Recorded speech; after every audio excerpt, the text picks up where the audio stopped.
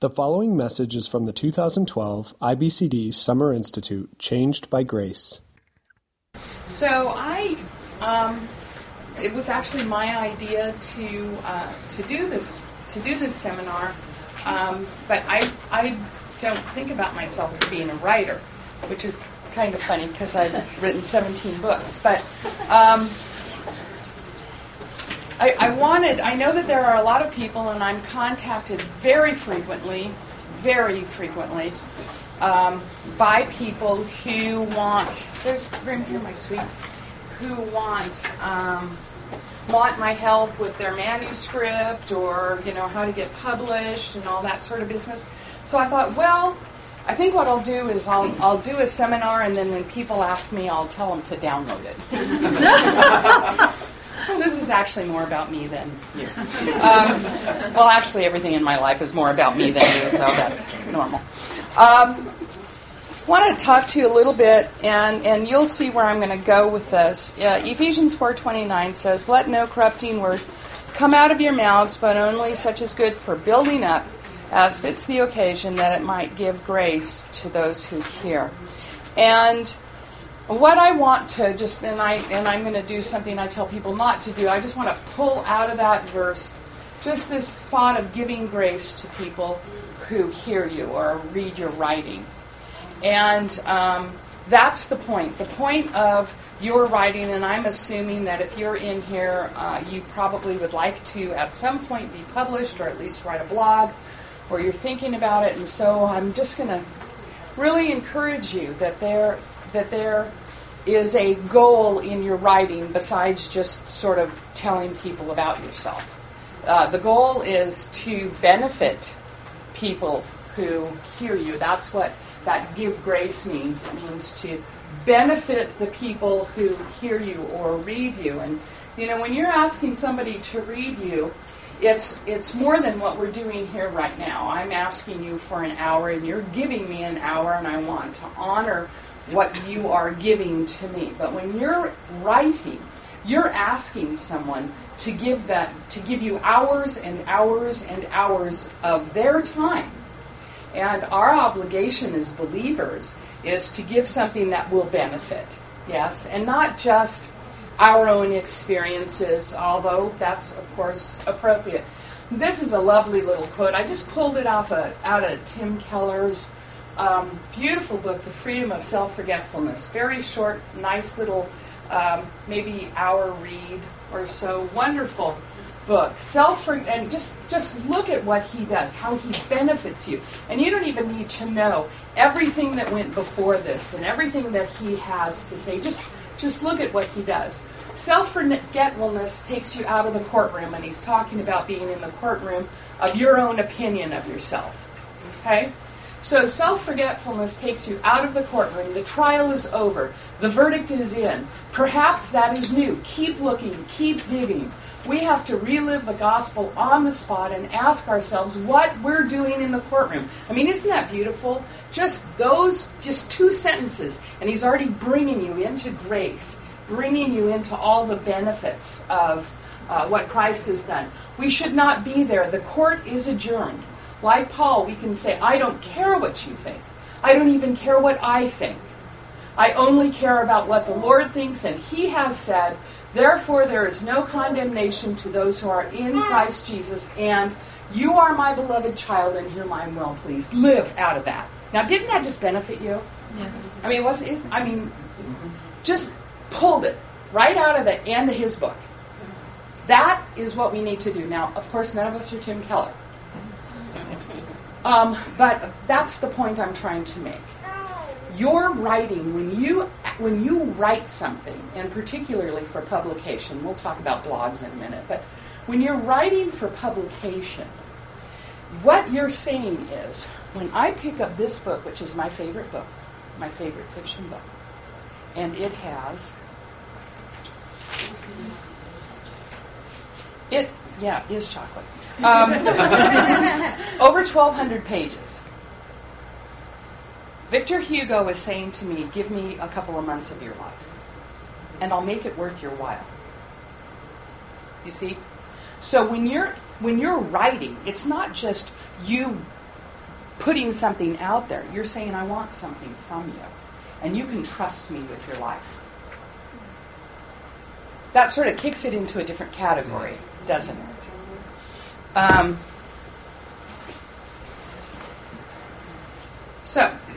First of all, a confession. I do not think of myself as a writer. I actually, when I was in school and the little bit of college that I did before I became a believer and went to Bible college, I thought more of myself as an artist, and I took advanced art classes and all of that sort of business. I never really thought of myself as a writer. The way I think of myself as a counselor that wishes that there were certain books out there. And that was really the genesis of my writing career. The genesis of my writing career was in about 1995. There were no books written by women on biblical counseling. It just wasn't there. And really all that was there was books written by males, primarily Jay Adams and Wayne Mack, on biblical counseling. And as a woman who was doing counseling with other women, I saw that there was this vacuum there, and I wanted to be able to help women. And so that's what I see myself as. I'm not a writer. I have friends who I think they are. That's a writer. I'm not a writer. Even so, God has blessed me, and I have 17 books in print since 1997 when the first one came out.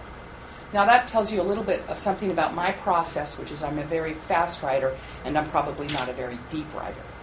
There are people, my friend Nancy DeMoss, she agonizes for hours over every single word. I don't do that. It makes me nuts. It's not my style. It's not me. And that's probably why she sold 12 million books, and I haven't. But at least everything is still in print. You can get published, and if you don't sell enough books, your publisher will pull your book. All right, so and a book that sells well is a book that sells between 5,000 and 6,000 copies a year. Now, let me just tell you something. None of you in this room are going to get rich writing. If you write a book and it actually gets published, you'll get between 40 and 60 cents a copy. Okay, so you better have another job. Or someone to support you, like I have. All right. The problem, of course, these days is that the internet has made everyone a writer. Now a personal journey or a diary, which every 6th grade girl always had, is fodder for global consumption. And most of what's on the internet is really pretty awful, writing-wise. For instance, I bought a new shampoo today that I'm really excited about. I hope it works good. I love the citrus cherry smell. It reminds me of orange trees and how Christ has cleansed me with wonderful suds from the tree of the cross. Really? Okay. I actually just made that up. But it's not that far away, is it? Is it? So we want to be really careful, particularly as Christian writers, because what we're doing is for global consumption. Now I used to maybe share my diary with my girlfriend. Now I'm sharing my diary, if you will, with everyone in the world. I was just at Gospel Coalition for Women conference, and they were streaming the conferences, the sessions, 30,000 people all at once watching. So we want to be really careful with what we're putting out there now, particularly if our website says anything about God or Jesus or anything like that, besides, your new shampoo. We want to be careful about spiritualizing the trivial. And that's not to say, you can't make analogs. You just want to be careful. This is a little churtle that actually I pulled off the web this morning. The Lord is amazing, and He's led me to a book titled Give Them Grace, Dazzling Your Kids with the Love of Jesus. This book was recommended to me by over half a dozen godly veteran parents, whatever that means. My book arrived yesterday, and I dug into it. Okay, let me just say, read your stuff before you post it, okay, and have someone else read it. Because you'll read something that's not there. She undoubtedly read this. But, and if you're in this room and you wrote it, I'm really sorry. She undoubtedly read it. And her brain put the word Doug there. And my spirit was encouraged and blown away by the wisdom and truth found just in the foreword. Why is that in quotes? I don't know. If that wasn't a bucket of truth to feast on, I don't know what is. See, wasn't and is don't match. Right? If that isn't, I don't know what is. Or if it wasn't, I don't know what was. Right? But not wasn't and is. Because that's like, I'm not an English teacher, but now here's something that makes me absolutely crazy. I'll tell you that the first book I ever wrote, Women Helping Women, I tried to write that, a whole nother. Because I was thinking, another whole, or an entire other. And I kept trying to write a whole nother, and it kept coming back. Like, no, that's... And by the way, you need to have a good spell check program, because it stopped me from a whole nother. And then, this is something we're doing these days, and this isn't going to be an English lesson, but this is something we're doing these days since feminism. We no longer use masculine pronouns. We no longer assume masculine pronouns. And it is now considered proper English to say one student failed their exam. What we would have said 20 years ago is one student failed his exam, because we use masculine pronouns for indiscriminate persons, unless you said Elyse failed her exam, right? Now you either have to say one student failed their exam, which seems silly to me, or specify the girl failed her exam. So you get that? I mean, there's just this sort of stuff that happens all the time. Most of us are terrible grammarians. I mean, I went to school. I graduated. I used to not know how to spell Arthur. Now I are one. You learn. So there's a wonderful website, and the man who oversees the website is actually, he's in process with a book, so he's not posting all the time. But his blog is called Write Badly Well, and it has on it all sorts of things that amateur writers do that are really bad. For instance, just get rid of similes in your writing. You're not going to be good enough to do a good simile, so just forget it. Susan stepped out into the busy road like a country lane, causing traffic to screech to a halt like nails on a blackboard. She stood for a moment, letting the wind whistle past her like a wind chime, and the silence fill her ears like shells. "Get out of the road," yelled an obese taxi driver like a sack of blubber. Susan paid him no attention. She was calm, not letting her thoughts turn to panic like a still pond. Okay, you get this? Take that word "like" and just jettison it out of your writing. Because you're not going to be able to, unless you're a writer, you're just not, Get it? See, when you read those first two sentences, what did you say? I'm not going to read this. This is garbage. This person doesn't know how to write. So you want to write crisply, concisely, and for a 6th grader. And as much as you want to write the next deep theological tome that will be celebrated 500 years from now, just don't aim there. You are not Tolstoy, Austen, Camus, or Hugo. Okay? You're not. So don't try to be. Just write. And write in a way that you speak. You're not a Puritan, and you're not writing to the Puritans. And that's a problem with people who are theologically deep, or who have read Puritans, because they think they can write like Puritans. And my stuff, which is not in any way terribly deep, I have had so many people tell me, it's so hard to read your stuff. And I have a readability scale, and I'm trying to never write over 8th grade. And they tell me they don't understand. So, this is the culture in which you live. And, we would have all maybe been happier had we lived in the 16 or 1700s and we were able to write like then. But then again, they were writing with quill pens and they, didn't have 400 tweets they had to answer and, take the kids here and all of that. They didn't do that. They took years to write a book. We don't do that anymore. And so that's not how we read. That's not how we write. Sit down and try to read Calvin's Institutes. I mean, it's beautiful. It's beautiful to read it. But, it takes me, I sit down with the Institutes, and it takes me 45 minutes to get my brain down there. Do you know what I mean? Just so that I can actually process through. If you want to write popularly, if you have a message that's going to get out, you want people to read your message, don't write for the Puritans. Because they're not going to read you. Write like you talk so people will understand you. Not to be impressed by you. But, and there's a balance needed here because, on the other hand, I talk like a Southern Californian. I don't want to write the way I talk like a Southern Californian. On the other hand, I don't want to use flowery speech or try to draw all sorts of similes and all of this other kind of stuff. I want to write in a way that will communicate something of import to the person to whom I'm writing. Just because we aren't trying to impress people doesn't mean that we should be sloppy, lazy writers.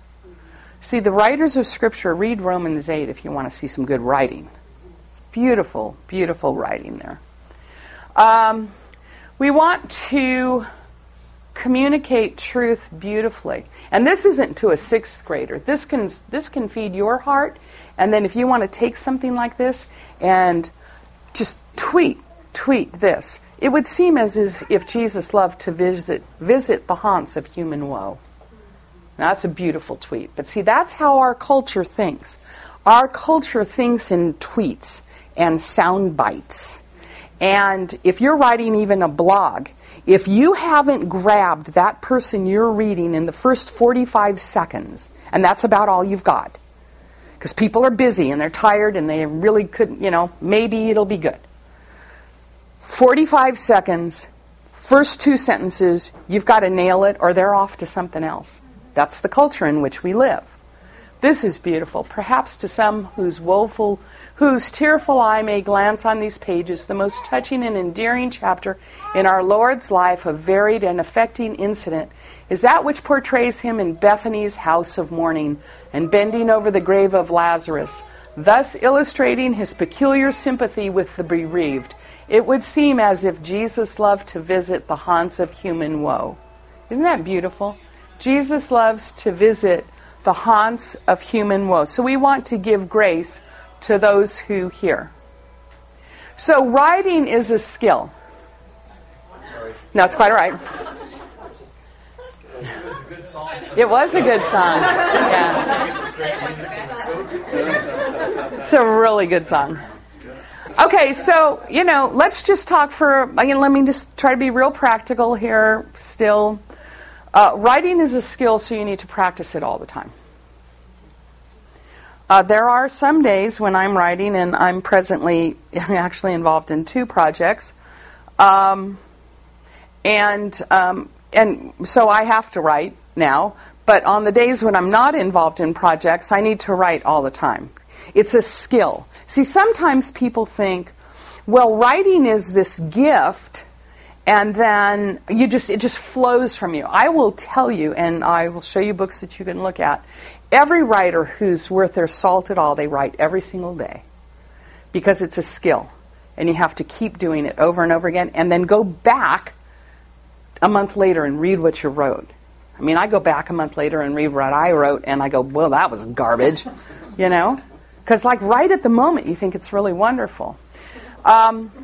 You want to read good books all the time, and if I have time, I'm going to get to that with you. But you want to write all the time, and you want to read all the time reading. So I have, of course, I have all of my hard, real books, and then I have my iPad, and on my iPad, I carry around with me hundreds of books all the time reading. All the time pressing into new fiction. And I'll talk to you about why you should read fiction, good fiction. But all the time reading. So writing all the time, reading all the time. You want to observe words and sentence structure. If a sentence sounds really beautiful, you want to think about what made that sentence grab me. Listen to how they fit together or not. And then edit everything you read in here. And I know I make my husband crazy because I'm editing everything all the time. I can look at words for a hymn and go, where's the apostrophe?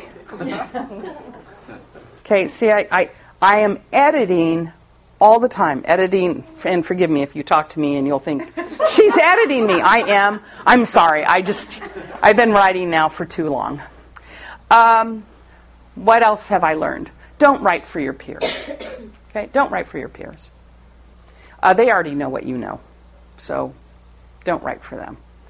Don't try to cover every possible eventuality and contingency. And that's something that new writers do all the time. All the time. Which is why on my first couple of books, which were published by Harvest House, I used to get back from my editor pages crossed out in red. Entire pages just gone. Like, no. Because I was always trying to say, well, I'm not saying this, but I'm saying this, but I'm not trying to say this, because I'm always anticipating what my peers might think I'm trying to say. Okay? You're not writing for your peers. Or you shouldn't be, because they already know what you know. So you want to write for the person who has no idea what you're talking about. Your word isn't the final word. Jesus is the final word. And I'll tell you what, that's really good news. So in your book, you don't have to have everything that needs to be said. Right? You don't have to have everything that needs to be said. Buy a good dictionary, thesaurus, and other helps. This thing, which is called a flip dictionary, have you ever seen this? This is a marvelous tool. And what you do with this, it's kind of a thesaurus, but it's more than that, because if you want to know what it means to be on an inclined plane on which ships are built, it's called a slip. Okay? So there's this wonderful book. It's called Flip Dictionary. So you can go to it and say, there's this thing, and that, by the way, was one of the first things that my first editor ever said to me. He said, Elyse, writers don't usually use the word thing. It has to be more precise. Yes, yeah. So, incapable of being passed through. What's a word for that? Impervious. So you can say, well, it was incapable of being passed through, or you can say it's impervious. This thing, love this thing. And as you can tell, I use it all the time. Because I'll sit there and I'll know, okay, I know there's a word that says that in less than 10 words. And I want my writing to be crisp. And so I don't want to use 10 words if I can use one. So that is the dictionary that will help you. And then you want to buy a program for your computer that will read your work aloud to you. That is a wonderful, wonderful thing to do, because I will go through, and I'll tell you in a couple minutes about my process, but by the time I get to the end of my process, I will assume that there are words there that are not actually there. Right? So I think that I put the word "the" in there, but it's not there.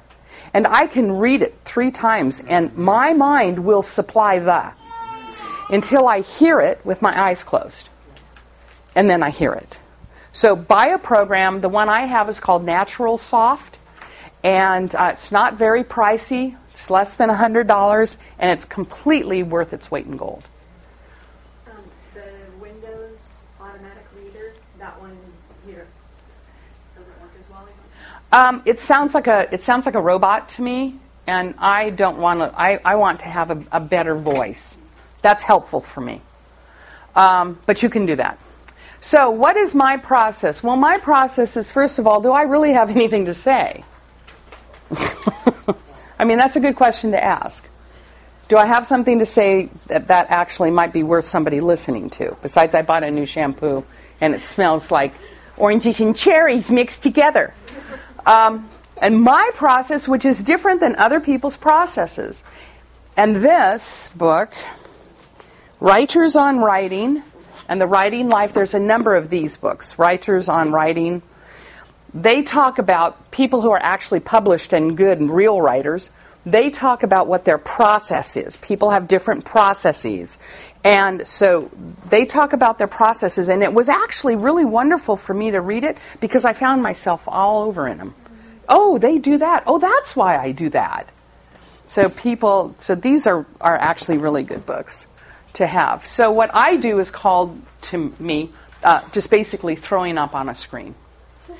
And so what I do, and thank God for computers, because if I would have had to do it with a quill pen, I would have been in serious trouble. That's not my process. My process is I'll just sit down and basically free associate for 4 hours or something. Which I need to say something now about your time. It's impossible, at least it is for me, to sit down and try to write when all I have is 45 minutes. It's just utterly impossible. It takes me 45 minutes to calm down and get off the internet, quite frankly.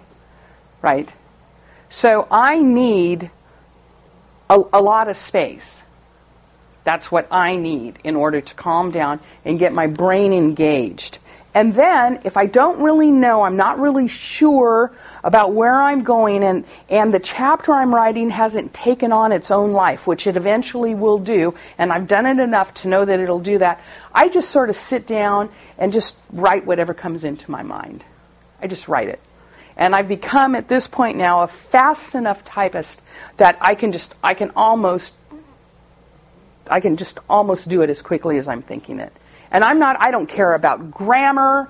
I don't care about where is that verse found. I don't care about anything. At that point, I know that 3/4 of what I'm writing is going to get thrown away.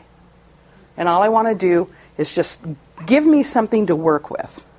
So I just sit down and throw up on the screen. Then I edit. And editing is so much more, it's so much easier to do than to try to edit while you are creating. All right? So just sit down, just let it flow, pray, pray, pray. Sometimes I'll know I'm supposed to write on a certain topic, and I've already decided that's what the chapter is going to be like, and I sit down and I just say, Lord, I got nothing here. I want to write about it, and I know kind of where I want to go, but I don't really know how I'm going to get there, and I just pray, and then I just start writing. And then I'll spend 2 or 3 or 4 or 5 hours doing that, and then I'll just let it sit and come back another day and edit. It's so much easier to edit than it is to create. And that's why, to my way of thinking, my friend Nancy, she tries to create and edit at the same time. And that I couldn't do that. It would make me crazy. So you want to get down to the kernel of your thought. Tell me in one sentence what this 1,500-word blog is about. One sentence. Right? That's what you need to do. You need to be that. Get there. Get there. I can tell when I've fallen into the groove on a book because I can do that. I can say in one sentence or 2 sentences, this is what I'm writing about. Otherwise, we're dancing all around the whole theological spectrum. Okay, so there's only one. And pray and pray and pray. And I'll just tell you, my own experience has been, I've sat there and stared at a computer and just said, Lord, you have to help me, please help me. And then I just start writing. And then out of that, out of hours of just writing what I know is going to end up, much of it getting thrown away, there will be something there that I can take then and craft. Okay? So I know I'm going to throw it away. Don't ever get married to any of your words. Okay? So because I'll tell you what, you may be married to them, but you're going to send them to your editor, if you get an editor, and they're going to divorce you. So don't get married to any of them. Just let them stew and then come back to trim the fat, Right? Just, yes. exactly. Let it stew, then, which is the problem. Well, all right. Thank you. Let it stew, then come back to trim the fat. Less is better. Write your chapter and then cut 1/3 out of it. When I sent off Idols of the Heart, I thought it was, and I had been sort of sending along chapters as I had been going, and they were like, yeah. And so I send the final book in, and like a month later, after they read it, they say, cut 90 pages. Well, how do you do that? Well, you go through and you cut every third word. Okay, so let me talk a little bit now just about getting published and that sort of business, because I know a lot of you want to know. First of all, don't count on it. Don't try to make a living out of it, and be sure you have a second income. People, I think everybody sort of tends to think that they have a book in them and that somebody wants to read it. I'll tell you what publishers do. If they even accept unsolicited manuscripts, which many of them do not, they come in and they give them to X number of editors who all they do all day long is edit people who are actually under contract. And if they ever end up with any kind of extra time, they'll go and just pick one up off the pile. And they have piles of them in their office. That's what happens to your manuscript. Okay? So I'm the sort of person, I'm too lazy to write unless I have a contract. So, I won't write unless I have a contract because I know where it's going to end up. And one of the things that you're going to need to find out is will the publisher that you want to get published with, and I'll talk to you about that too, will they accept unsolicited manuscripts? Because a lot of them will not. Will not, and they'll send them. You'll send your manuscript to them, and they won't even open it. They'll just send it back unopened. Because of the internet, you can find out about that sort of stuff sort of more easily now than you used to be able to. Because I've written 17 books, and they are all in print, and because I have what is for Crossway their bestseller, Give Them Grace. I am now, how many years later? 20 years later, starting to get royalty checks that amount to something more than let's go out to dinner. Okay? There's really no money in it unless you're Hillary Clinton or Tom Clancy. Just no money in it. And now, with ebooks, there's even less. Because they're charging less for your book now. And they charge less for your book, you get a percentage of the less they charge. So you're going to get, maybe you'll get 20 cents on a book. So, any kind of idea that you might have had about using your writing skills to become rich and famous, just trash that. You want to, when you're going to go talk now to, let's say you're going to talk to a publisher, you have some sort of a manuscript or an idea that you want to sell, you need to make yourself saleable. Because what they want to know is, aside from the fact, can you write, and not only can you write, but do you have an idea for a book that hasn't been beaten to death already? So you want to make yourself saleable, so social media is really great for that. And people will go into a publisher and say, I have 5,000 people who follow my blog. That, a publisher will listen to you.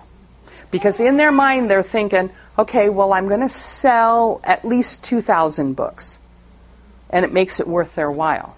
So start a blog. And the deal with a blog is, it should not be more than 1,000 words, 500 to 1,000 words. It has to be pithy. Do you know what I mean?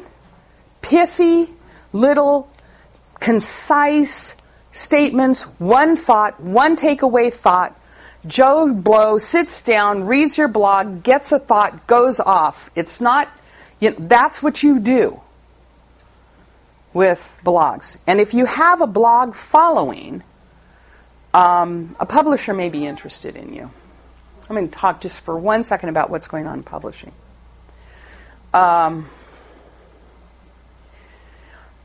Amazon, as much as we love Amazon, has ruined the writing industry.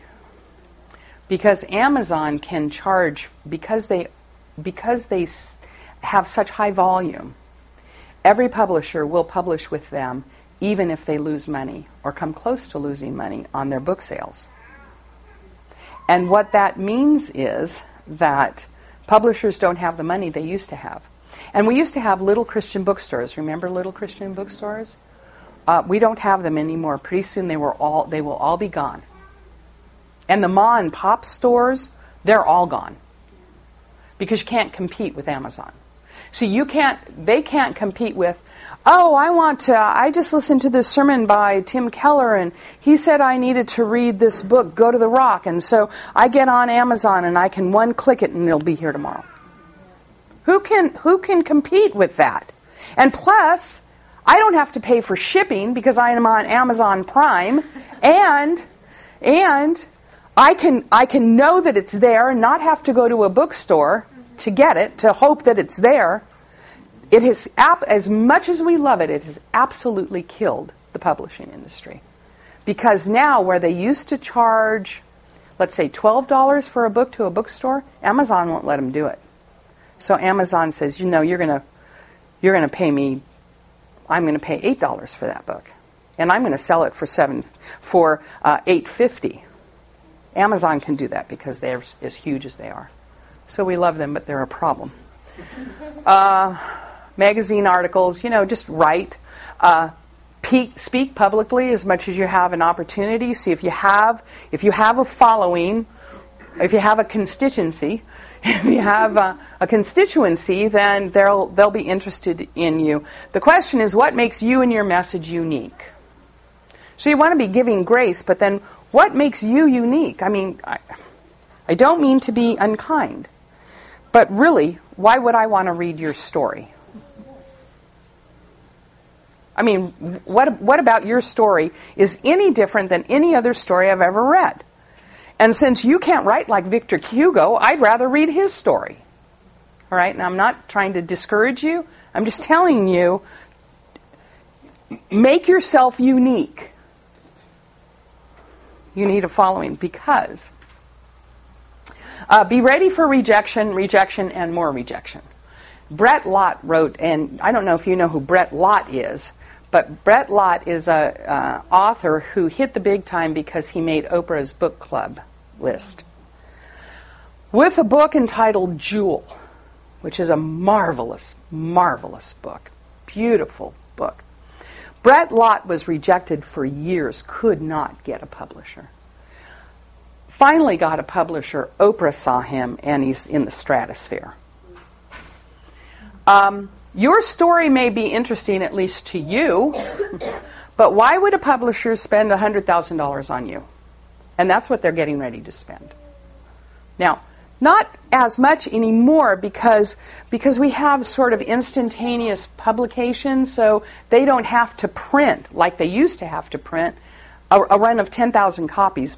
If they're going to publish you, they're going to print 10,000 copies, and then they're going to have a publicist who's going to be taking care of doing your marketing, and then they're going to have an editor, and they're going to have an art department who is designing your covers, which, by the way, you don't get to say anything about, and you're going to have an entitling committee, which they entitle your book, you don't, and so they're getting ready to spend a significant amount of money on you. Why would they do that for you? Those are the questions you have to ask yourself to make yourself marketable.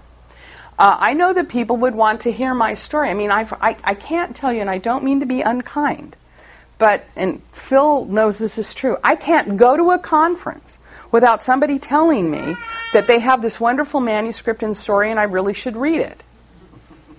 Well, if they can't get to you, they get to me. Yeah. I mean, really, why? We were just at the conference, and I was there with a bunch of the people from Crossway, and people were coming up to some of the editors from Crossway trying to give them manuscripts. They don't want your manuscript.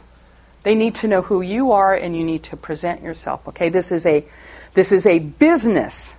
It's a business. And you have to market yourself. So pray for the opportunity to write about Jesus and His grace, not your story. Because you know what? All of our stories in the end are really pretty boring. So, some good resources. There is a book, and I don't know how much you need it anymore because I haven't really used it a lot lately because of the internet, but there is a book called The Writer's Market. I used to have it. It's a book that costs $60. I have no idea where it went. That is a book that tells you all of the publishers that are out there, whether or not they will accept unsolicited manuscripts, what they have to look like in order for them to accept them, who you contact, and I think actually there's even a Christian writer's market. And so you want to go to the library. You don't need to buy this book, but you're going to need to do research to find out who might be willing to take your manuscript. She's fine, Laura. She's fine. I'm going to go feed him. Okay. Or him. Thank you. Yes, I'm there. They're fine. Read books like The Writing Life. You know, just take some time. Look at how other people do this process, and then read all the classics twice. The classics are called the classics because they're classic. And I want to say about 15 years ago, I think even before I started writing, I started reading the classics.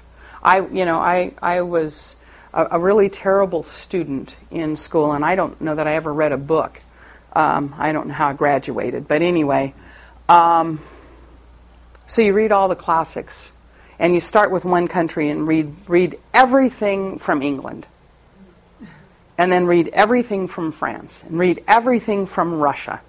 Joel and I just shared The Death of Ivan Ilyich by Tolstoy.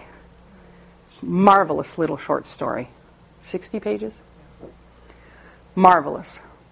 Read the classics. They are ponderous. Some of them are. This is a classic, and it's not ponderous. It's a nice size. And it's called The Stranger by Albert Camus.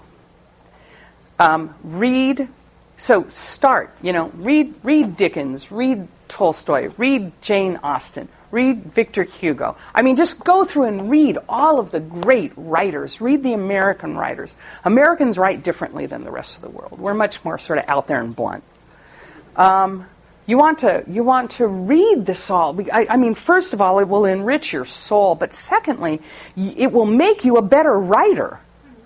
When you see what they do, it's just astonishing. Here's C.S. Lewis. Now, there's a couple of books that I read every year. And somewhere, here it is. This is my copy of Till We Have Faces. This is my favorite C.S. Lewis book. I read it every year. It is not even anywhere close to his most known book.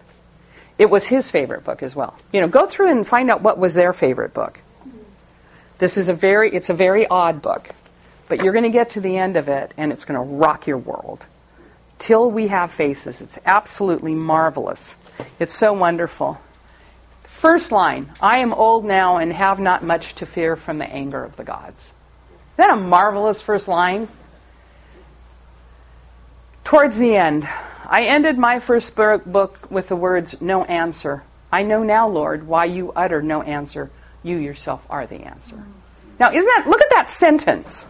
Look at that sentence. And how many words are there? Maybe 20 words. In what he did just then, in those 20 words, he just went, isn't that powerful? It's powerful, beautiful writing. So there's Lewis for you. I mean, you got to read all of Lewis. You have to read everything that the Inklings wrote. So that's Lewis and Muggeridge and Tolkien and Dorothy Sayers and Charles Williams. Those guys, read everything they wrote. They're Christians and they're great writers.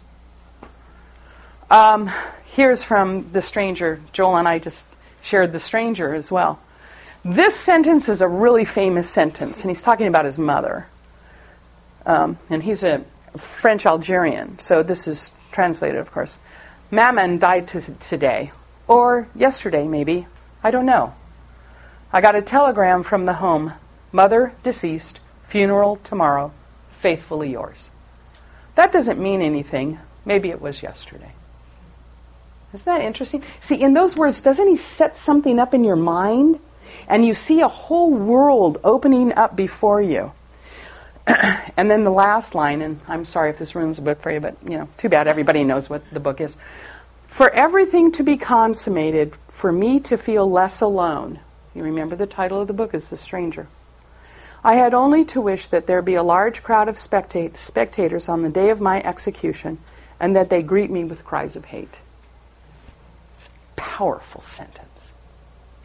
When you read that, don't you sort of say, how did he get there? It's marvelous. Yeah, so we don't want to say, I hope my shampoo works well to cleanse me like Christ cleanses my soul.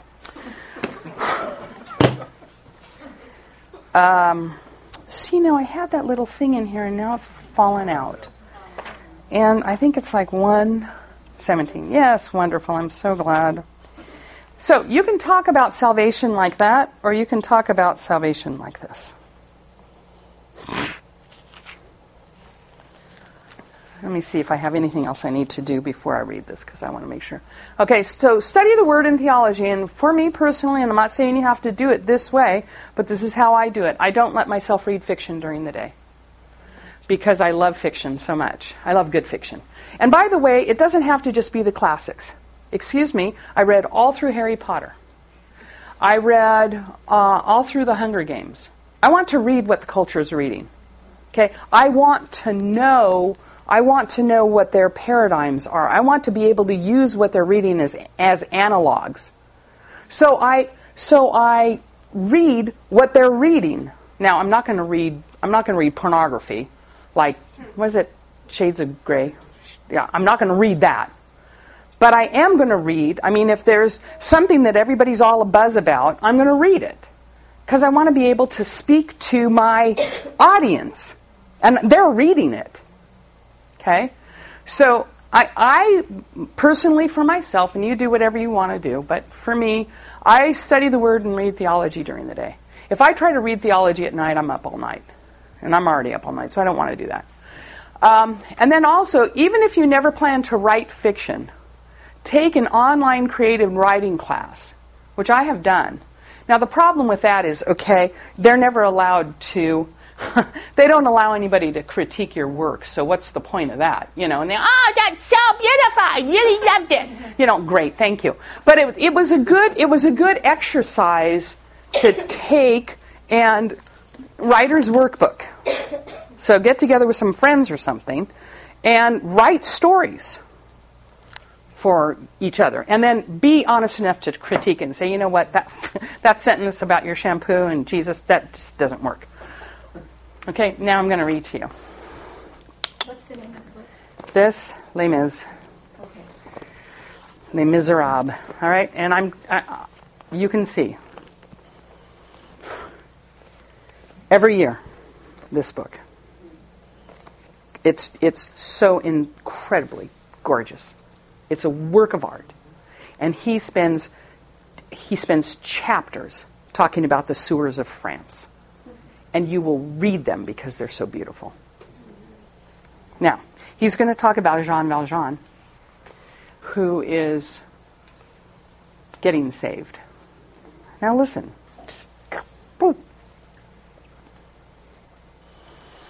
It was one of those moments of blinding and yet frighteningly calm insight when the thought goes so deep that it passes beyond reality.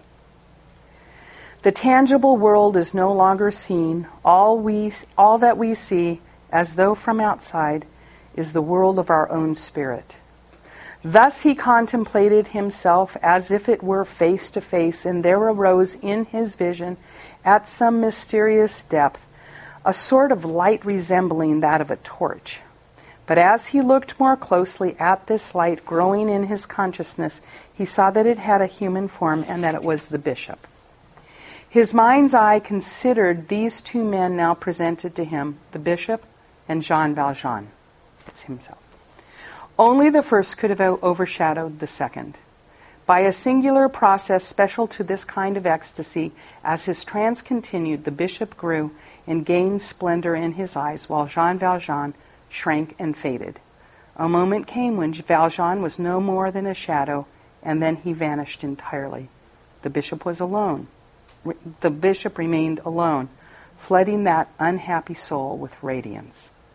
Jean Valjean wept for a long time, sobbing convulsively with more than a woman's abandon, more than the anguish of a child.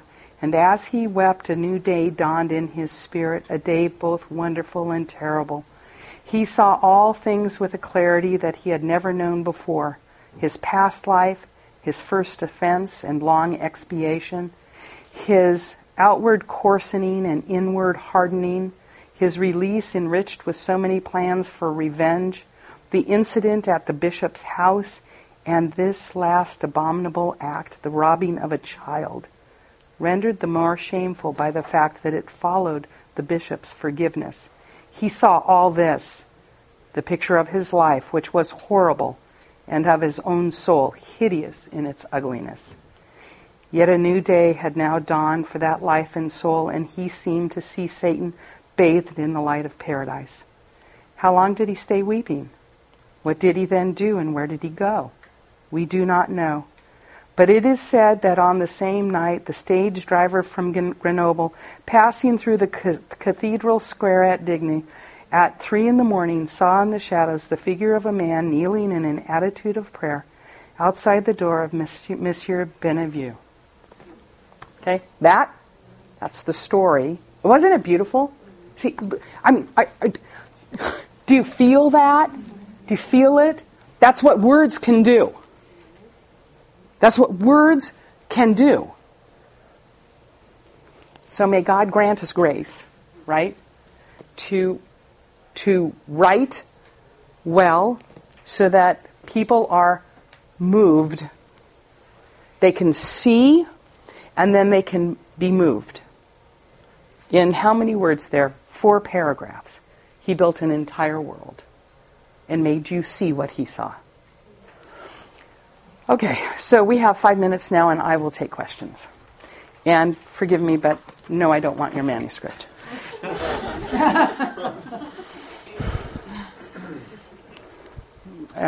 Yeah, I'm going to cancel that. And yes, go.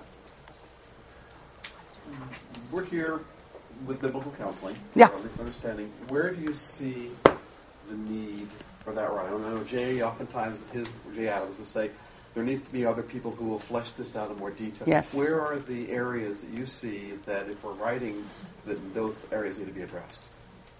Do you see anything on the horizon or any gaps? I think that something really astonishing has happened in about the last 10 years. And what that is that the door for biblical counseling, for writers who are writing about biblical counseling, has been swung wide open. Whereas 10 or 15 years ago, it was very difficult to get published as a biblical counselor. Now, it's much easier to get published as a biblical counselor. So, what do you think? I mean, what are some ideas that some of you might have about what are there gaps in the literature at this point?